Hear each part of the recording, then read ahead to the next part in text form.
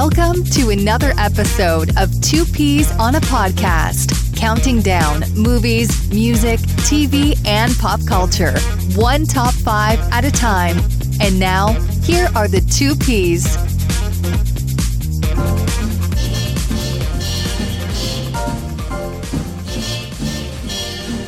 Somewhere beyond the sea, somewhere waiting for me, my lover stands on golden sands and watches the ships that go sailing. Somewhere beyond the sea, she's there watching for me.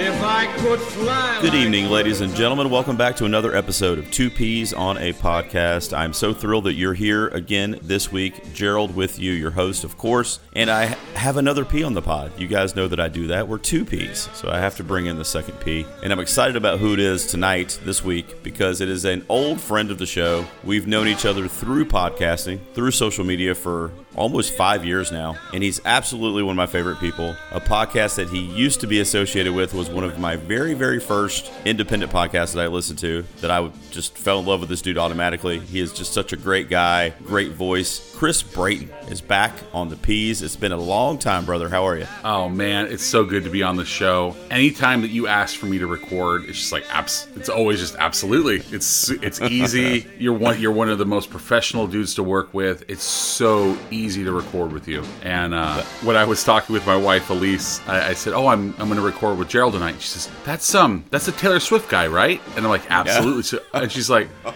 man." And I said, "Yeah." And she said, "Oh, I love his voice. His voice sounds great." So anyway. Well, thank her for me, but you do now. What I was referring to was More Gooder Than, which of course is one of my favorite shows. I still wear the T-shirt of that show on a weekly basis that I have here at the house. I love you from that. I know you from that, and then you crossed over a while back and you started doing this podcast called I Like to Like Things, which is great because of the positivity involved in that show. It is still a fairly new venture for you. I mean, you've been doing it about a year now, maybe or ish. Yeah, it's been a year and 5 months since we started recording. So as of this recording, so now you mentioned Taylor Swift because I came on that show and she was a topic for me on that show. Tell everyone what you do there, man, because I think people should seek it out, man. It's a great listen. That's so funny. So it's funny because you talk about MGT and More Gooder Than. Man, that was such a blast to record. It was us just making fun of movies and we just had a really, really good time. I actually even listened to a couple episodes recently and I was like, "Oh, I forgot I made that joke. That was pretty funny." And so, right. But then after that ended, we transitioned into me doing a podcast with my wife Elise, and where I interview people about their favorite things, and that thing can be anything. And so for you, you came on and you talked about Taylor Swift. Naturally.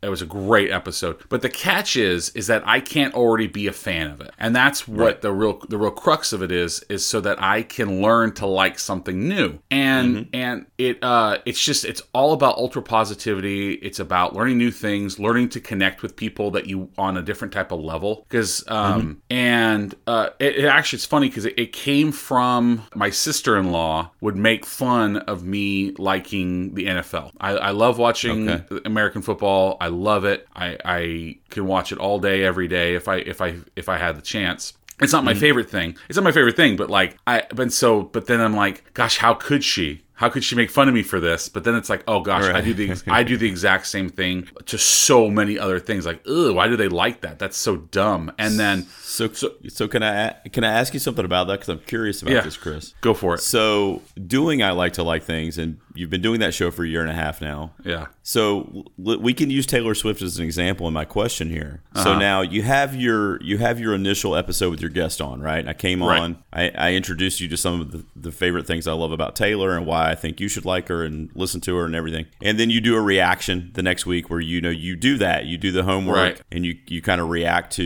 your first impression or whatever you want to call it of the thing, right? Right. So now, are you revisiting some of these things later on? Are you still a fan of them after your initial kind of research of the first couple of weeks? Yeah, so like that's such a great thing to bring up, because like the importance of the show is the actually not just the interview, it's the next week, because we really do, Elise and I, we really do take the advice of the person on the show, and we try our absolute best to become a fan. Gerald was fantastic. He gave us like a list of songs to listen to for Taylor Swift, why we liked them, why he liked them, why we should like them, and like what they meant to him. Super easy, yeah. So for the most part, yeah. I mean, there hasn't been an episode that it hasn't touched me deeply, honestly. Okay. There's some episodes that maybe like affected me more, and like became part of like my everyday life.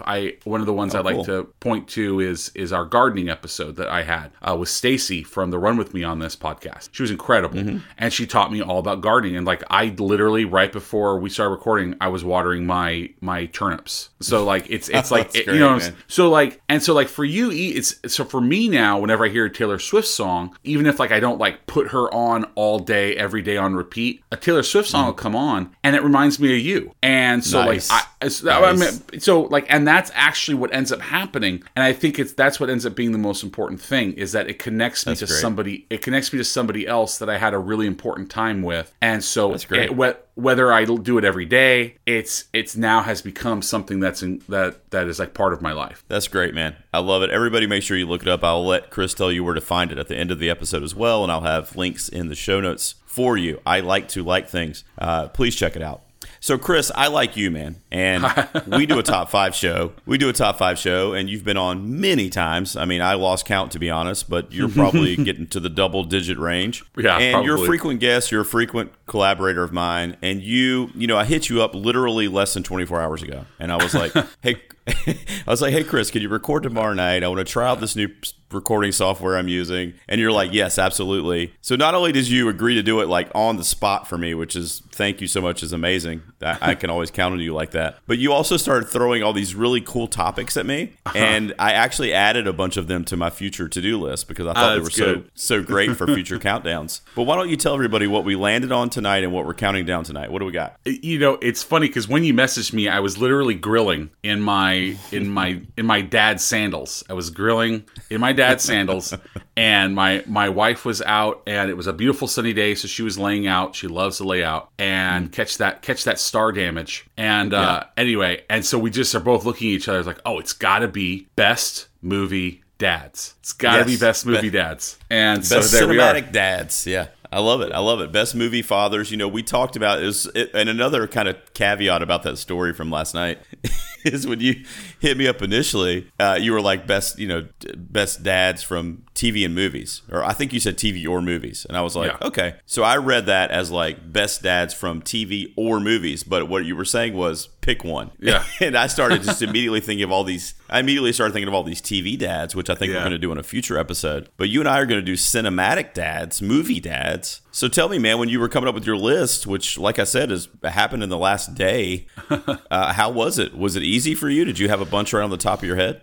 You know, I had about 10 that immediately came to mind. And so like when I'm creating when I'm creating the list, I always just start right now. Whenever I do a list for you, it's just like, what is the first one that comes to mind every time? Mm-hmm. And so that's how I create the list. It's just like, is like that. And that's similar to like, whenever I do any list with you, or like whenever I'm coming up with a list for like, I know that we're both big fans of Winters from So I Married a Movie Geek. Like when we're coming up with those movie drafts, it's like, okay, I'm not going to overthink it. What comes to mind, and that's how it is for me. And that's cool. You know, we're both dads, and like one of the things, the reason that I even brought that up too is because I'm seeing all these movies again with my daughters, and I'm seeing them through the eyes of like the dads instead of the eyes of like the kid now. And so like when you're seeing these movies, like it's so different watching these movies as a father than it was. And so it's just a whole new ball of wax, really. Yeah, you know, for me, that's interesting to hear you say that, because you're thinking at it from the angle of actually being a dad too, which I guess now that I'm thinking about it, I didn't really do that, at least not purposefully, but I think maybe the connection I have to a lot of the ones that ended up making my list is probably because of, you know, the fact that I am a father. I mean, I have a daughter that's almost 20, and then I have 2 young boys. So I'm kind of all over the place in terms of fatherhood. But I don't know, man. These didn't really come to mind as quickly as I would have thought. You know, the TV dads did, because that's what I thought we were doing initially. Right. And I thought of 4 out of 5, like literally immediately. I was like, okay, bam, bam, bam, bam. And those 4. And then, you know, you were like movie dads, and I actually liked that challenge. But only 1 came to mind right away. And then I had to kind of start Googling, and I looked at my Blu-ray collection. You know, obviously Father's Day is right around the corner, so it's very fitting, too, that we're going to be doing this when we're doing it. But I'm excited, man, because it was a little bit more of a challenge for me, which isn't always the case, especially when we're talking about movies. Right. But this one was, but I'm really excited, especially for my top 5. I think I really have a nice, firm top 5 list, man. So, guys, again, Chris Brayton's here. He's an old friend of the show. He's an amazing podcaster as well, so make sure you check him out. We're going to take a very, very quick promo break, Chris, and when we come back, we're going to get into our top 5 movie dads. Okay, man? So sit tight, brother. Yes. Hello, listeners. Did you know that there is a lot more content where this episode came from? As you may know, we are an independent podcast and we rely on donations in order to keep going. Over on our Patreon site, you will find several ways to stretch your dollar. I am currently producing 6 exclusive series that you can only get there. They include popular ones such as My First Time and 100 G-Tunes. You'll also get regular main top 5 episodes just like this one, super early, often weeks in advance. For as little as $1, you can help the show continue. Just visit us over at patreon.com/2peasonapod, or you can check the show notes for this very episode. Now let's get back to the countdown. All right, guys, welcome back. As I said, we are doing our top 5 movie fathers this evening. I guess technically in honor of Father's Day, as it's right around the corner. I thought it'd be really cool to do this, and I appreciate Chris coming up with the topic. Chris, I'm going to let you go first, man. You know I'm going to do that to you. You're the guest on the show. What's your number 5 movie dad, man? Okay. This is because my wife helped me come up with my list, like really break it down. I let her pick my number 5. And okay. After I let her pick it, and like I agree, because she talks about this dad all the time, and like it's someone, as a dad, of course, of daughters too. It's a dad that like I actually have. I since have watched the movie, and I totally agree with her. The dad's great, and it's Stanley Tucci's character in Easy A, Dill Pendergast, and him so often in those teen movies, those movies about teens, the dad is very aloof, or he's very like non-hands-on, and so what ends up happening in a lot of those like teen movies is that the mom is amazing, and which is great too. Like that's great, but like in those movies, like the dad is non-existent, and that's usually where the conflict comes from, is like this aloof dad. Well, Stanley Tucci in Easy A, he is like hands-on, super supportive of his kids, like just this dad, and like him and the mom character, their chemistry is so good, and there's just like they're a team, and it's something that like I like in that, because like me and my wife, she's my best friend. We're a team. We are co-parents. You know, like that's what we're doing. And so to see that on screen, and plus Stanley Tucci is like one of the best. He's amazing. Oh, he's the incomparable. best. Did you see the stuff? Yes. Story recently that went viral because. Was it Prince? Which Prince was it? I think it's William. Prince William. William got named the sexiest bald man alive, and there was like this viral campaign. Stanley Tucci. I mean, he's a gem, dude. This is in my honorable mentions, but I absolutely love him in this movie. I love him anyway, but the duo of him and Patricia Clarkson as the mom in this movie. That's it. They're great. Okay. They're a great parental duo in this movie too. But Stanley, and they're so funny, you know, bouncing off each other. Yeah. But you're right. Stanley Tucci really does shine, which I didn't think about it until you just said it. But you're right. In the teen comedies and the teen rom-coms, it's usually the mom. That's kind of like the hip mom or the cool mom or whatever. And yeah, Stanley Tucci kind of took on that role as the dad in this movie. It's in my honorable mentions. I love it. I love Tucci. So great pick, man. Dill Pendergast. Yeah. Right. I think. What's your name? Dill? Yeah. Oh, the Dill. That's my name. That's the deal, brother. Yeah. Now, look, my number 5 is going to be controversial. All right, Chris? So the reason being is because he's not really a dad. Oh. That's the plot twist. But I'm ready. But he He's a father figure, and at the end of the day, he's a dad that saves this young baby. But it's H.I. McDunnough, portrayed by Nicolas Cage from the Coen Brothers' Raising Arizona, is my number 5. What do you think? I think it's really. I actually I've never seen the movie. It's on my to-do list. I know it's so weird. Oh man! And that actually, it's funny because that was another one of our topics. Is what's a movie that you've been meaning to watch and you haven't? That was going to be on another list. That's right. Raising Arizona. I love that you included someone who's not the biological father, but is the father regardless. Right. And I think that's so strong. I think it's such a great pick. So I don't want to. I really do. Yeah, thanks, man. I don't want to give away anything because I can't believe you haven't seen it. It's like 1987, I know, right? Chris. I don't want to spoil a 1987 movie. I know. But there's some heroic stuff that occurs with, because there's a young baby. I mean, I'm sure you know the premise, but there's a young baby infant that's been kidnapped, and Nicolas Cage kind of becomes the unofficial protector of this kid. So because of that, and in that vein, there's a lot of things that he has to do to protect this child that's not his biological kid, but that he has grown such a kinship and a fondness to, and he's just becomes a protector, which as fathers we inherently are. And he takes that on after only knowing this kid for a couple days, and he just becomes attached to this kind of like idea of this family dynamic, which is a wish for him and a dream for him and Holly Hunter, who's his wife in the film. And it's to this day, and I love Nicolas Cage. We've actually devoted an entire episode on this show to him. But to this day, this is my favorite Nicolas Cage movie. Still. And it might be the first one I saw. Well, no, I saw Valley Girl first. But yeah, this is my favorite Nick Cage movie, man. I love Raising Arizona so much. The dry humor. His performance is just it's so non-Nick Cage. It's a very like quiet, timid, like leveled performance. And I think maybe that might be why I love it so much, because it's so different than all his other stuff. But you got to see this one, Chris. I can't believe you haven't seen it, man.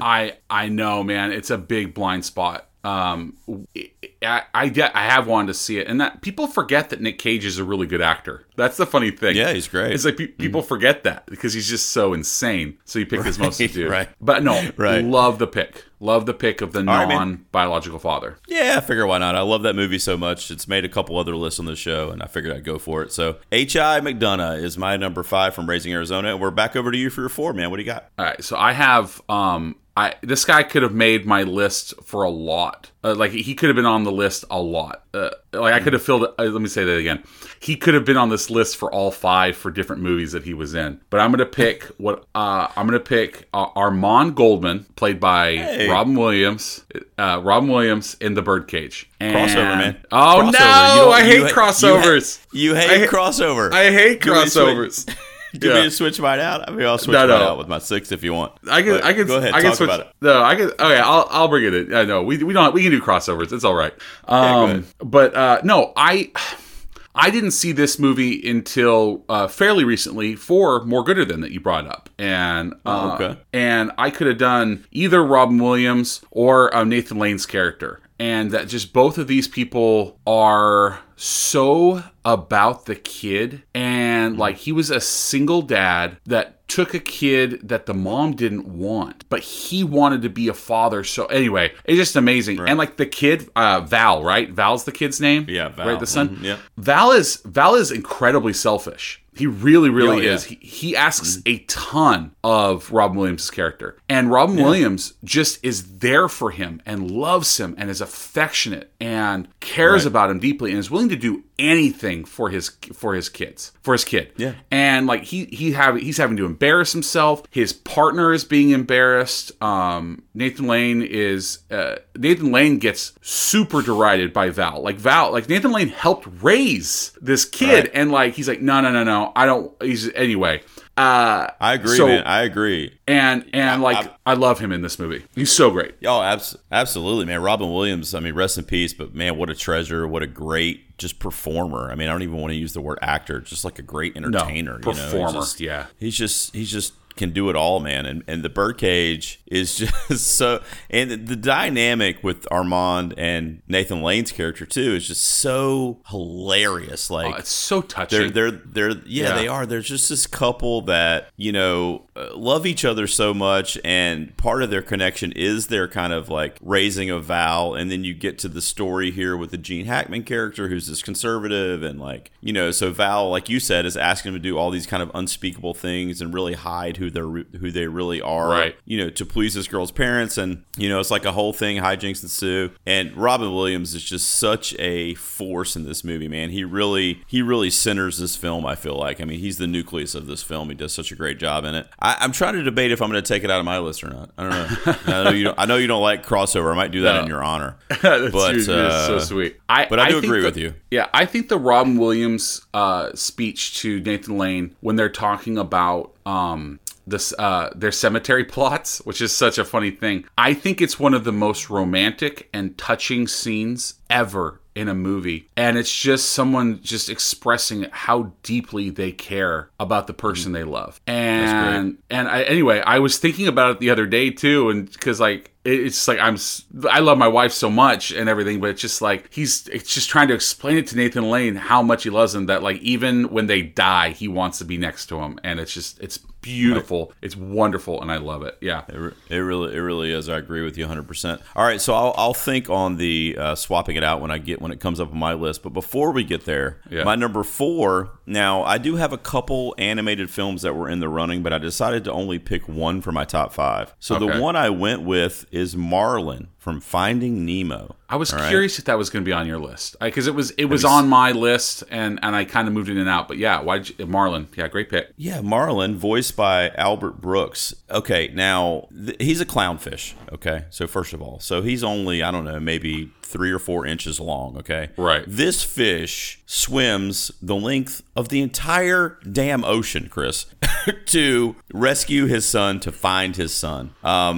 You know, just the thought of what that, you know, because that can be used as an analogy for like the daunting tasks that we face in life, you know. Now, we're talking about fish in the ocean here. And if you really, really think about it, the same thing can be said for like, you know, humans in society. I mean, billions and billions of people just kind of wandering the earth. And in those terms, now we're underwater, and instead of people, it's fish. And the character development was so great here. I mean, Disney Pixar does it every time. They make you cry. They make you feel things. They kind of teach kids all these really deep, you know, meanings about life that kids probably don't care about at that age. And Pixar kind of puts it in your face. But Marlin he's determined to find his kid, you know, and he meets Dory along the way, and she's a great character. And together they go on this adventure. They encounter sharks and all these different just obstacles, and because he wants to find his son. I absolutely love this movie, man. It's also a bit of nostalgia for me because it came out in 2003, I think, if I'm not mistaken. 2003. It was either 2003 or 2004, and my daughter was like 3 or 4 years old, and it was the first movie she saw in a movie theater. Oh, man. So that's also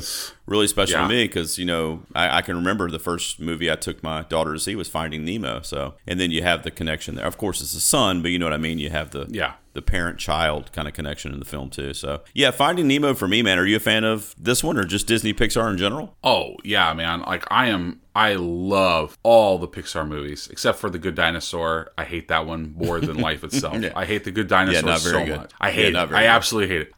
No, seeing those movies, like for us, our first time we took our oldest daughter was The Lorax. So like I totally get what you mean. Like you're just like, oh, that one, and it's about, for you, like it's about father-child interaction. Like, oh my gosh, you'll never forget it. No, I love Finding Nemo. Loved it. Yeah. I mean, I was just coming out of high school when that came out, actually, and then I still loved it though. What was the last Pixar movie to come out for it? It was Soul, right? Soul was the last one. Soul just came out. Yeah. Yep. Mm-hmm. I mean, and then you go to Coco. Coco is my last one that I really, really, really enjoyed, and Coco just destroys me still. So like any Pixar movie, they do that. Yeah. Yeah. They have a direct main line to my heart and my tear ducts. I agree, man. I agree. It's crazy, man. I mean, I know we're not doing a Pixar show, but my favorites are Inside Out, WALL-E. I mean, every time I'm just a slobbering mess, you know? And it's crazy because, I mean, at the end of the day, these movies are made for kids. They're made for families. And Disney Pixar specifically, I'm not saying other studios haven't done it because they have, but Pixar specifically has really tapped into, like, adults are going to enjoy this just as much, if not more, because of the things we're going to, you know, connect them to in adulthood. And in this case, you know, like I said, the parent-child relationship and, you know, wanting to, you know, always be a protector for your child and never letting them out of your sight when they're young, and that kind of thing really plays into the story of Finding Nemo. So you connect to it as a parent immediately, and then the kids are connected to it because of the animation and, you know, what they're seeing on screen. So I love it, man. And there was another one that was kind of battling for my animated slot, but I decided to go with Marlin from Finding Nemo. Love it. There you go, man. Such a great pick. And we're over to you, Chris. I think Marlin Thanks, and his trip across the ocean to protect his family and encountering a shark called Bruce leads directly into my next one, which is Chief Brody from the movie Jaws. Roy Scheider. You have it right behind your head. Yeah. I do. Jaws, I think, is one of the most perfect movies on the face of the earth. There is almost, and it's weird because it's actually it's two movies sewn together to make one movie, and it still works. And the character, so something that most people don't know is I am deathly afraid of the ocean. Deathly afraid of it. Like I can go into the beach and I could go like waist deep in the water. The second I can't touch, I'll have a panic attack. Like it's horrible. Like I am so scared of it. And I know that Brody is the same way. Brody is afraid of drowning. Like he doesn't swim. He stays in the car. And so like I have identified with Brody my entire life. And so, I know that it's irrational. I know the chances of me getting eaten by a shark are so low. I get it. Like, I have more chance of dying by slipping in the bathtub than being attacked by something in the ocean. Yeah, but like the second my feet don't touch the ground in water, I'm gone. Like, I'm dead. Like, I might as well just like sink to the bottom. Yeah. But so this dude in both Jaws 1 and Jaws 2, like you can talk about Jaws 2 a little bit. I don't count the other ones, but like this guy faces literally the thing that I'm most afraid of in the whole world, and also he shares that fear, and he does it because he has to protect his family. Now he can also say the family of Amity Island, his family in general, like his sons and the community itself, but like he's the dad. And then you see him too at the same time. It's so interesting because you see him fail as a father too when he lets his kids go out into the ocean, even though he knows that he shouldn't let them. But like now I think it's so interesting because of during this pandemic time, like you have these things where you're like, you still want to try and live your life too, but you know you have to be safe. And like Jaws is a very good comparison to like life in America, like during a pandemic of like, oh, it's safe. Well, it's not safe. And you have some people, you know what I mean? Like you have these like all these people. You have these people that are on completely different sides. And anyway, I have always loved Brody. I think he's the best. Roy Scheider is just an absolute genius in this movie. And but like it's top 5 movies for me. So this had to be on there. Oh yeah, no doubt. It's in my top 10 movies of all time. You mentioned the poster that I have on my wall here. I mean, I got to be honest with you, Chris. I got to stop mentioning this movie on my show. I know. I don't know if you've heard. It literally has been on like 100 lists I've done. So I did think about it for this list. I did think about Brody for this list. And I'm so glad that someone mentioned that wasn't me. So we could have a chance. So we could have a chance to still talk about it. But I think it's a great pick, man. I watch this movie at least once a year, every year on July 4th. I just showed it to my 7-year-old son this year. I don't know if you heard me tell that story, but it was his first official like horror, that he got to see, and he loved it. He's not afraid of the ocean. We're going to the beach this year, and he's ready to go, so that's good.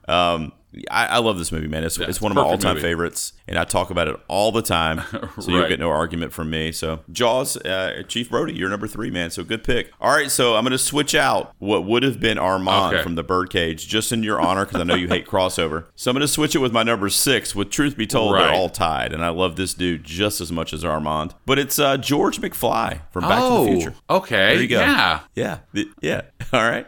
So the original specifically. Now, Crispin Glover portrays George in the first movie, and then there was some legal trouble, and they used his likeness in the follow-up, and, blah, blah, blah. So I'm really sticking to the original film here, which is easily my favorite of the 3 movies anyway. But George McFly, you were talking about those aloof characters, right? That is literally what it is, But when we get transported back to George in 1955, we get to see kind of that backstory and what led him to be what he is, and then what can we change to affect that outcome, right? And that's what kind of the whole premise of Back to the Future is anyway. So Crispin Glover absolutely is divine in this role. Just hilarious, charming. You feel for him, you root for him. It's weird because the hero of the story is Marty, and 9 out of 10 people are going to be rooting for Marty. But if you really, really think about it, George is Marty's dad. So we have a situation here where the son is trying to be a quote unquote father figure for his own father when you go back to 1955 in the movie. So it's a really interesting dynamic. I love seeing the young George in 55. I love seeing the really aloof, kind of absent-minded, kind of like down on his luck George that we see in 85. The relationship that he has with Biff and how a lot of the same lines are used in the two different time frames. This is another one similar to Jaws that is in my top 10 of all time. And I absolutely love it, man. It's probably my favorite comedy of all time. Like I've seen this movie 1,000 times, and I laugh literally every time that George is doing his cackle while he's watching The Honeymooners at the dinner table. I will never not laugh at that scene. Oh, that's so perfect. Oh, that's so good. That's perfect. Oh, man. So George McFly, I'm going to swap it out with Armand, but that's going to be my number 3. Oh, you yeah. Feel good about that one? I mean, Back to the Future, absolute 100% classic. Like, one of the best. It is so interesting that you say that, too, about it, because I think of Back to the Future almost as a standalone film, and then 2 and 3 are a long movie. Like, they're just a really, like, though you can't have 2 without 3, and you can't have 3 without 2, really, if you really think about it. But, like, 1, you could just watch 1 and be done with it. Right. Yeah, I think it's... Oh, yeah. Yeah, and I do, know, right? Frequently. We just watched this as a family not that long ago, too. And the girls, my oldest especially, my youngest, she kind of tuned in and out, and that was okay. But my oldest, she loved it, and she watched it. She's 10, and so that's the first time I saw it when I was 10. So I'm like, okay, let's introduce this. And then one of the last things we did before lockdown was we went to Universal Studios, and we got, while we were waiting in line for the tram there, Doc Brown came and hung out with us. So, yeah, I know. So that was really fun. I love it. No, I mean, one of the best movies ever, hands down. Well, thanks, brother. So we're a happy family over here so far, Chris. We don't have any crossover because I know you. I don't want to get you upset tonight, okay? I want you to come back on the show. We're going to stay away from the crossover. Sounds like such a jerk. All right. Makes you sound like such a jerk. Yeah. You had Brody at 3, man, from Jaws. What do you got in your runner-up spot, buddy? This is going to be the newest movie on my list. And it's going to be Lee Abbott, played by John Krasinski, in A Quiet Place. And, yeah. I like this. And the funny thing is when I was thinking about dads, this actually was the first one that came to mind. Like, I'm like, oh, yeah, John Krasinski in A Quiet Place. And I just think, I don't want to spoil it. I mean,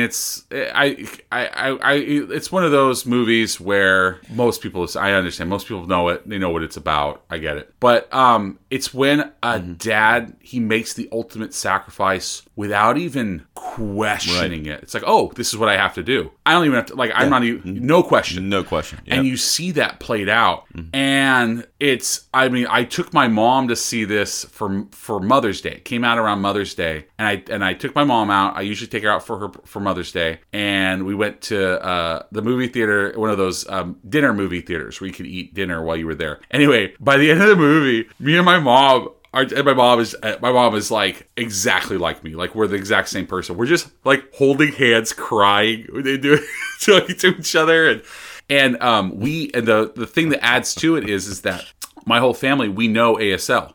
My aunt is deaf, and so our whole family grew up signing. And so when we're watching this movie, we didn't need subtitles, but like we didn't need this, but it was just another layer to it, and I love John Krasinski. Yeah, sure.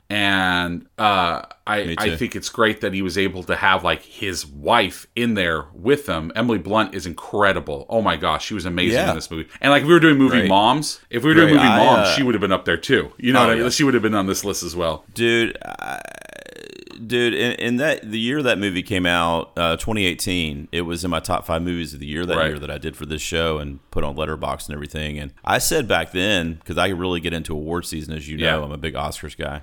But she won for that role at the Screen Actors Guild. Her peers voted her as the best actress, and she wasn't even in the conversation to be nominated because, of course, it's a quote-unquote horror movie, and they don't do that, God forbid. But I just couldn't believe. I mean, the level of because she's playing a woman who's 9 months pregnant. Oh my gosh! Okay, that can't make a sound. Okay, that's her character, okay?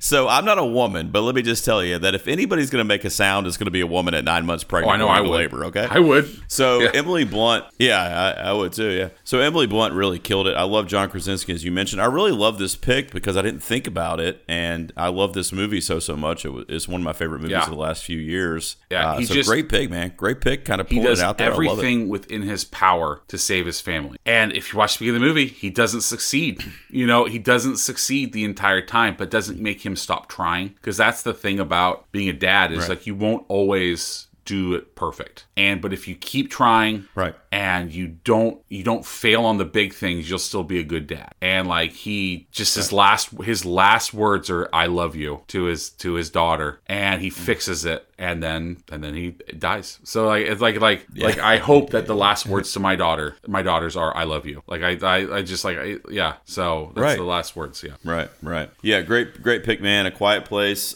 John Krasinski from that movie there. What was his name in the film again? Lee Abbott in front of me. Yeah, Lee Abbott. Okay. All right, there you go. All right, great pick, man. All right, so my number 2 is completely different, but it comes from an actor that I love just as much as Krasinski. I've always been a huge fan of this guy, and I was just in heaven the last few years because he really rose to popularity across the country in the last few years with the television show called Schitt's Creek, which I love. But I'm talking about Eugene Levy's character, Mr. Mr. Levinstein from American Pie. I was curious if this was going to be on your list. I actually was betting that it was going to be on there. Yeah, that's good. I'm glad it's on there. Yeah. Mr. L, man. I mean, in the movie, he's credited as Jim's dad. Okay, so what are we talking about? Buddy? We're talking about movie dads. He's Jim's dad. Okay. And in the American Pie series, I mean, American Pie 1, we get introduced to him. He's in a few scenes. He's talking to his son about sticking his dick in the pie or whatever, and he's like kind of like counseling, like, it's okay, man. We all do weird stuff when we're a teenager. But American Pie 2, I mean, because Jim keeps getting himself into all these scenarios, these precarious scenarios that are very embarrassing. And Mr. L's always there to just kind of like lift him up. Like, it's okay, man. Like, you got to make mistakes to get through life. If you don't make these mistakes, then you won't know better next time. And he's just always so positive and, patting his son on the back the whole time. And I feel like he's just such an uplifting character that, if he sat me down and was like, it's all right, Gerald. Like, everybody does X, Y, Z. Like, I would believe him. I mean, it's Eugene Levy. You know what I mean? He's great. He's an American treasure. I love him as an actor anyway. I can remember back in the 80s, he was in this movie called Armed and Dangerous. I remember that movie. Have you ever seen that? Yeah.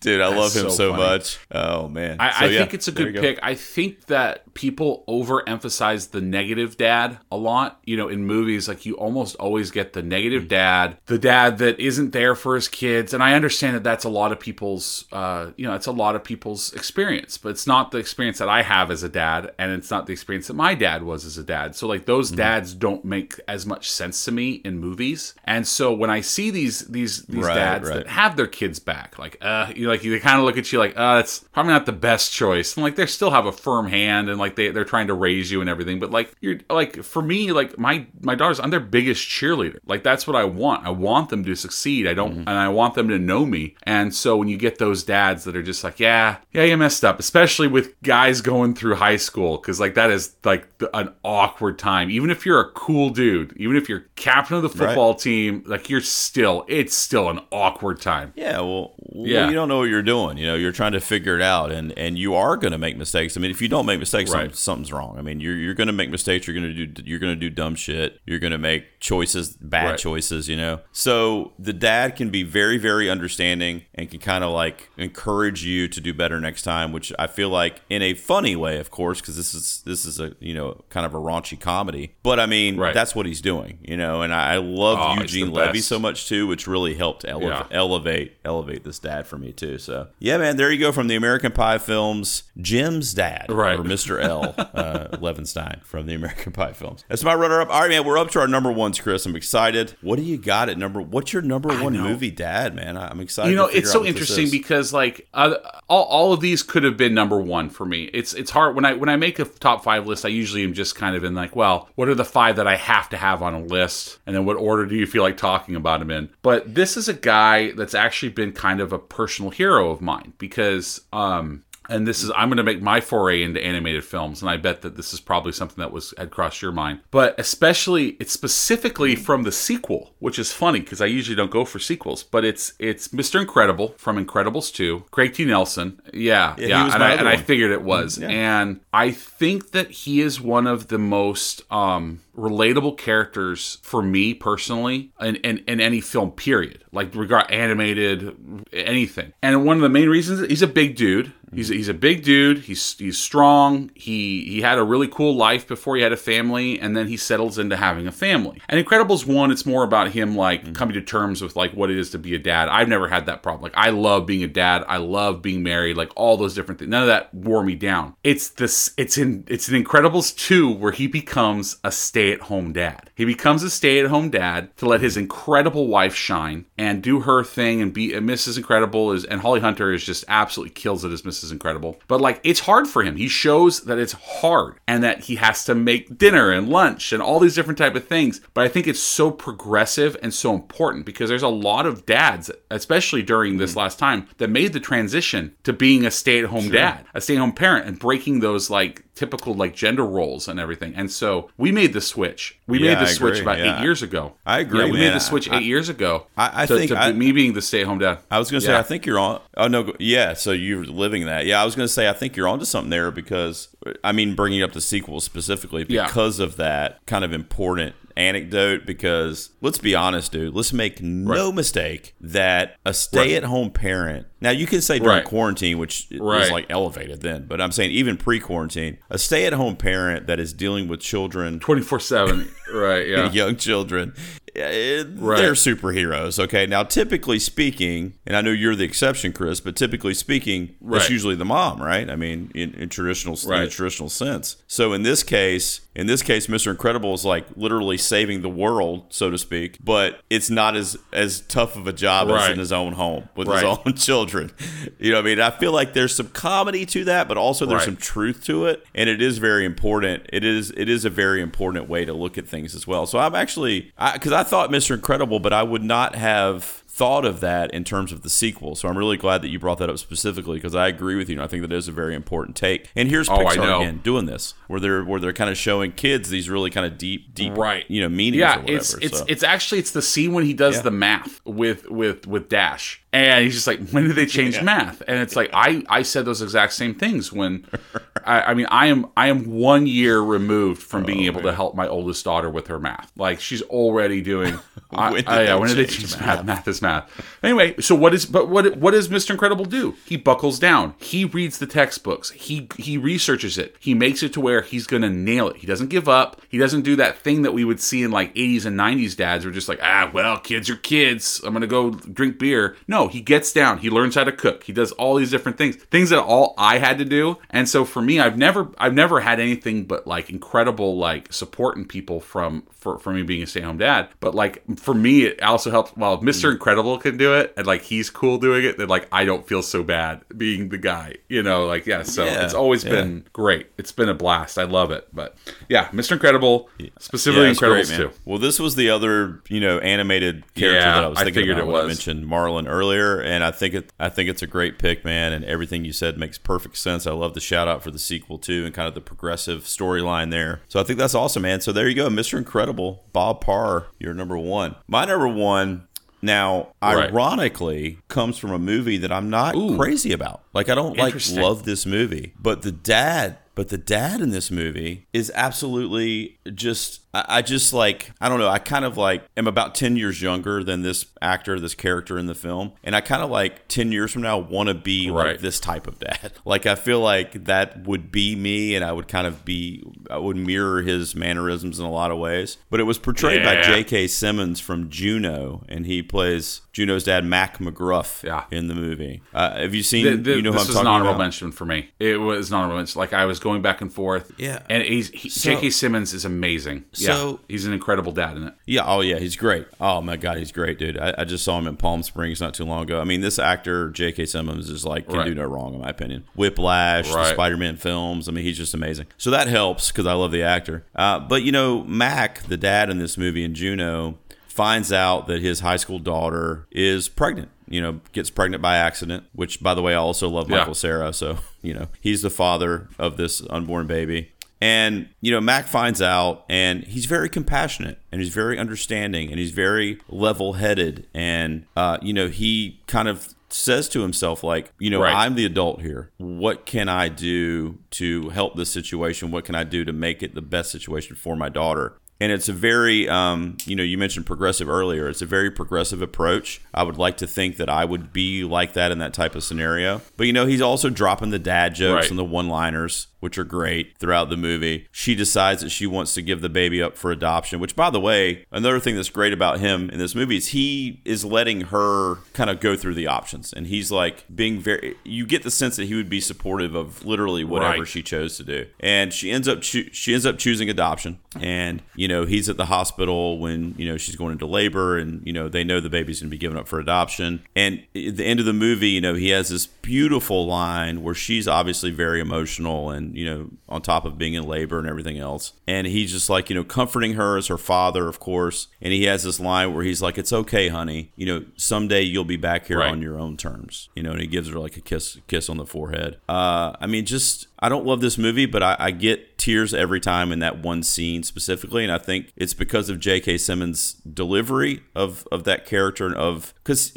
he does this thing in this movie, and a lot of these dads, truth be told, do this too in these other films that we've mentioned. But in this movie, J.K. Simmons is like, I feel like my dad's talking to me. You know, like he takes on like where we just feel like he's our dad as we're watching it. You know what I mean? And we kind of want that fatherly connection or whatever word you want to fill in the blank there. What I'm trying to say, But yeah, Mac from Juno is my number one, which is funny because I don't really like, I mean, I like the movie, but I'm not like, it's just funny to me that this is my number one because it's not a movie that I would necessarily revisit on like a normal basis, like Back to the Future. No, it's funny because like in these movies, it's interesting because a lot of times you'll get these incredible performances in movies that like, I'm okay with that. You know what I mean? Like you know, like, I think I'm not a massive fan of Juno, but I do remember J.K. Simmons and his interaction with Elliot Page. Like, they're incredible. And I think one of the best things he says in that movie is he says, "Oh, hi, slightly larger Junebug." It's because he always has different names for his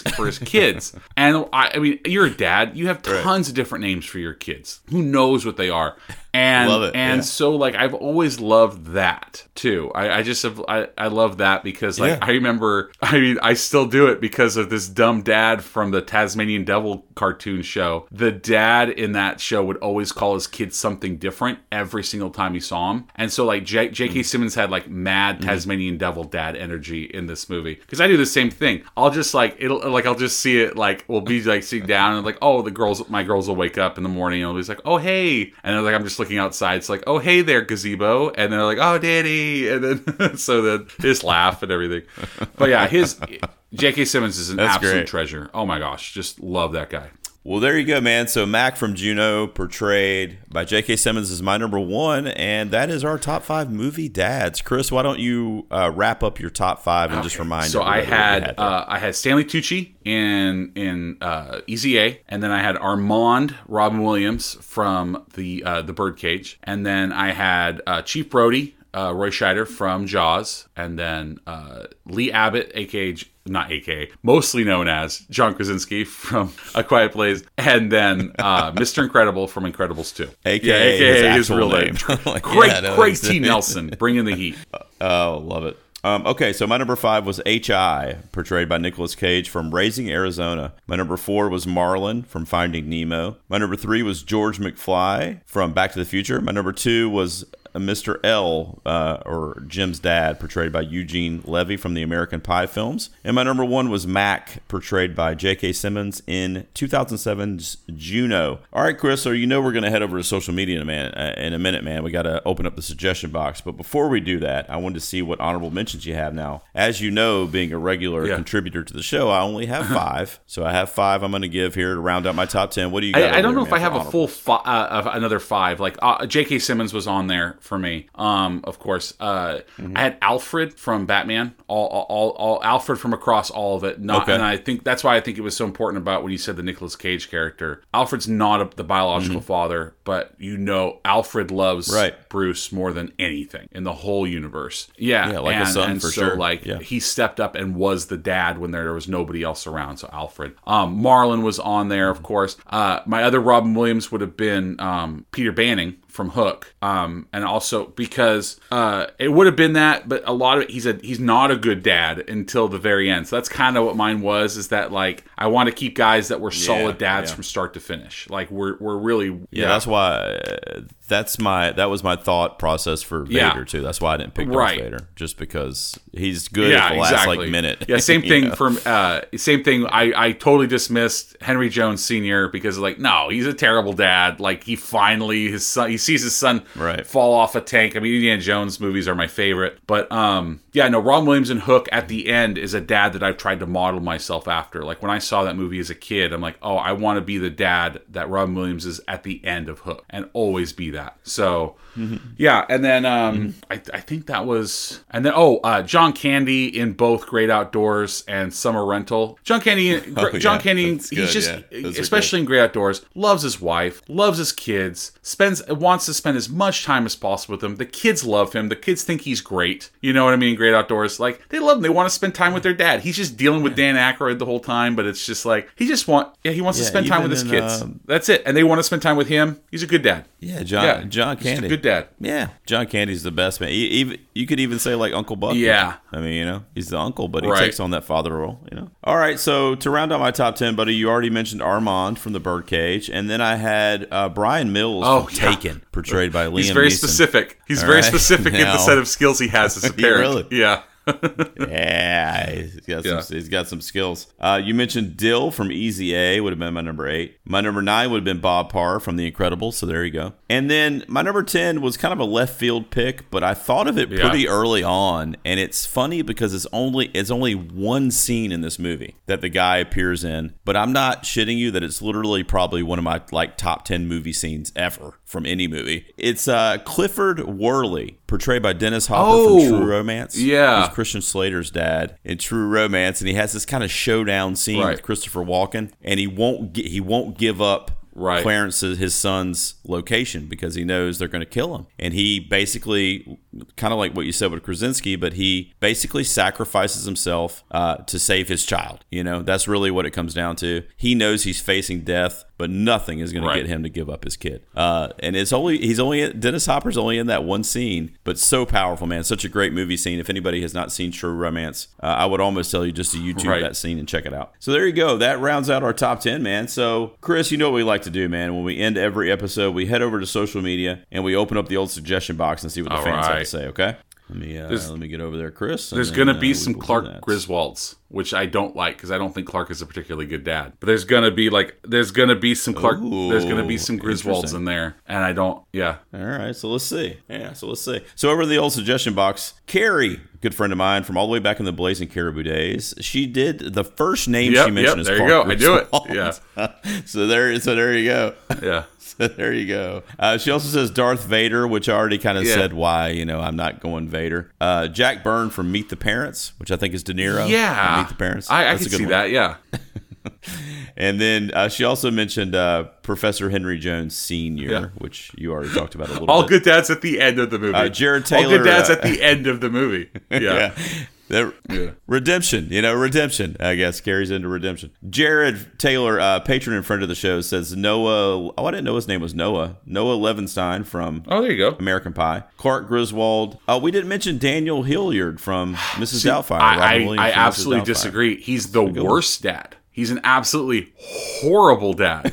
And and why is that? Think about the party that he throws at the beginning of that movie. And if you're the mom that walks in and there's a donkey in the kitchen and he's not a dad. Yeah, he's another kid that she has to raise. And he quits his job, even though I know he's doing it for a purpose, but it's you quit your job as a dad. No, man, you don't quit your job as a dad. He's unreliable. So much so that she has restriction from seeing his own kids. That's how. And the kids don't want to go hang out with him. They don't want to go hang out with him. But again, redemption. Yeah. He comes back around. He's a terrible dad. I 100% disagree with that movie. Yeah, he's not a good dad. Oh, man. Jared also says Brian Mills from Taken and Jason Furious Styles from Boys in the Hood. Oh, that's a good one. That's a really good one. If memory serves. Let's see. Julio from the Contrarians, love that dude. Patron and friend of the show, says Dennis Quaid from Frequency. Gosh, yes! Josh. No, that's such a good one. Yeah. Oh, I knew there was one I was missing. That's a great pick. Yeah, absolutely. Big Chief. Yeah. That is a good one. He also says Josh Hamilton from 8th Grade, which is also kind of an indie left field pick, but he is right, man. That was a really good performance when he's a single dad raising this 8th grade girl who's going through changes and just like you mentioned already, so much awkwardness involved at that age. And there's a really, really touching scene where they have a conversation around the fire pit in their backyard. I haven't. Have you ever seen 8th Grade? I haven't. Yeah, sounds good though. Yeah. Really good, really good. And then the last one he mentioned, which I thought was cute, is Robert Downey Jr. from Avengers Endgame. Oh my gosh, 3000. We just rewatched that, and I was sobbing at the end when he says that, "I love you 3000." Oh, yeah. Lauren, friend of the show, says Bob Parr from The Incredibles, Kerchik from Tarzan, and Marlin from Finding Nemo. So there's all Kerchik's Disney a good dad. That's a very good one. Could have done Mufasa too. Mufasa would have been a pretty good idea. Yeah, Mufasa. Yeah. Dan Roski, top tier patron of the show, says Furious Styles from Boys in the Hood, Mac from Juno, Henry Larson from Home for the Holidays. How about this one? Wayne Zielinski from Honey, I Shrunk the Kids. Rick Moranis. It's so funny. We just rewatched that movie too. My youngest daughter is obsessed with it right now, and I forget that the parents are separated at the beginning of the movie. I didn't catch that at the beginning when I was a kid. I just thought she was somewhere else. Yeah. Mm-hmm. Mm-hmm. And Dan Roski also mentioned George McFly, but then he's got these two and he put them in a separate category. And I mean, I don't know. I'm worried about Dan now, but he says Jack Torrance, which is from The Shining. Great dad. Yes, I don't think he's trying to murder his family. And then he also says Bill from the Kill Bill films. Yeah. I don't know, man. I mean, they're definitely great characters, but I don't know. Thank you, Dan, for the shout outs there. Joey Austin has a good one. He says George Bailey from It's a Wonderful Life. I could have seen that too. Of course, you could have done Atticus Finch from To Kill a Mockingbird too. That was one that I wish I would have put on there as well. Yeah. Mm-hmm, mm-hmm. And let's just do a couple more here. Michael Hill, a friend of mine in real life and a patron of the show, says Marlin from Finding Nemo. Russell Case from Independence Day. That's I would have done the president in that one. That's what Bill Pullman, right? Yeah. Well, maybe that is. No, what was the I should IMDb it. I feel like Russell Case might be Randy Quaid's character. But anyway, he's also got Mac from Juno, so he lines up with me there. Cameron Poe from Con Air. There's another Nick Cage. And then he says Benjamin Martin from The Patriot. Oh, yeah. Dan Brennick from Netflix and Swills just says Liam Neeson in Taken, end of list. The dude takes on the Albanian mob in France for his daughter. There is no better. It's about preventing. It's about preventing that from happening in the first place. Anyway, yeah. Yeah, how'd she get there, right? How'd she get there? Who let her go to France by herself, Which really, I guess, was the mom, to be honest. 'Cause I feel like Liam Neeson was against that, from what I recall. Oh, let's see. Joe Ketchum, new fan to the page. Thank you for joining up over there, Joe. He says Stanley Tucci in Easy A, George McFly in Back to the Future, and Tom Stahl in A History of Violence, which is a movie that I had still have not seen it, which I own the movie I haven't seen now. it either. Yeah, same. And I still haven't seen it. Yeah. We mentioned Dan Roski earlier. He's such a cool dude, man. He's a patron of the show, and A History of Violence came up on this show once, and he sent me the Blu-ray. Well, dude, you have to see it. You just have to see it now. Yeah, watch that to get off. Yeah, I know. I gotta watch it. Yeah, what am I doing? David Powell says Bill Nye in About Time, which is a movie that I have not seen. Yeah, Bill Nye. It's so funny because when I was thinking of dads, I was thinking about Phil, Bill Nighy's character in Shaun of the Dead, and just like he had to step up. That scene, the speech he gives Sean at the end of it. Anyway, Bill Nighy's great. He's so great. Yeah. Mm-hmm. Yeah, great. Yeah, I agree with that. And then we'll wrap up on Amanda. I love her, a longtime contributor and friend of the show. She says Mr. Bennett in Pride and Prejudice, and she would particularly pick Donald Sutherland from 2005. I mean, she's half right. You go from the A&E definitive miniseries. That Mr. Bennett's a pretty good dad. Yeah, no, she's right though. She is right. You got to get a Mr. Bennett in there. That's a good list. All right, Chris Brayton, big fan of yours. Love you, man. Love your show. Just love you, man. I just love you. Thank you so much for coming on short notice. Why don't you tell everybody that's listening that might not have tuned in to I Like to Like Things yet, where they can find it, how they can look it up. So you can find us on Twitter and Instagram at like2, the number 2. That's like2 like things. We're on all podcast platforms. We release every Monday. And like I said, we have a main episode, and then you're going to see on there response edition. So those are two. They coincide with each other. But you can plop down on any episode. There's no reason to start at the beginning. If you're curious about what episode is about what, just let me know. But I'm very active on social media, willing to take any type of messages at all. But yeah, like2, the number 2, like2 like me. Thanks, Chris. I appreciate you being here, man. Oh, it's a blast, anytime. Brother. Hit me up. Let's do it. Anytime. Love it. All right, guys. We will be back. Yeah, man. We will be back next week. We will have another top 5 and another P on the pod. Everybody take care. I like that. Girl, work that back. Whoa, I like that. Freak that back. Whoa, I like that. That's where the money at. Whoa, I like that. Girl, freak that back. Sugar's wildin' now, got me back against the wall. Girl, I like it. Why you feel me running in between your prime temptation? Coming over me. I can feel it vibrate.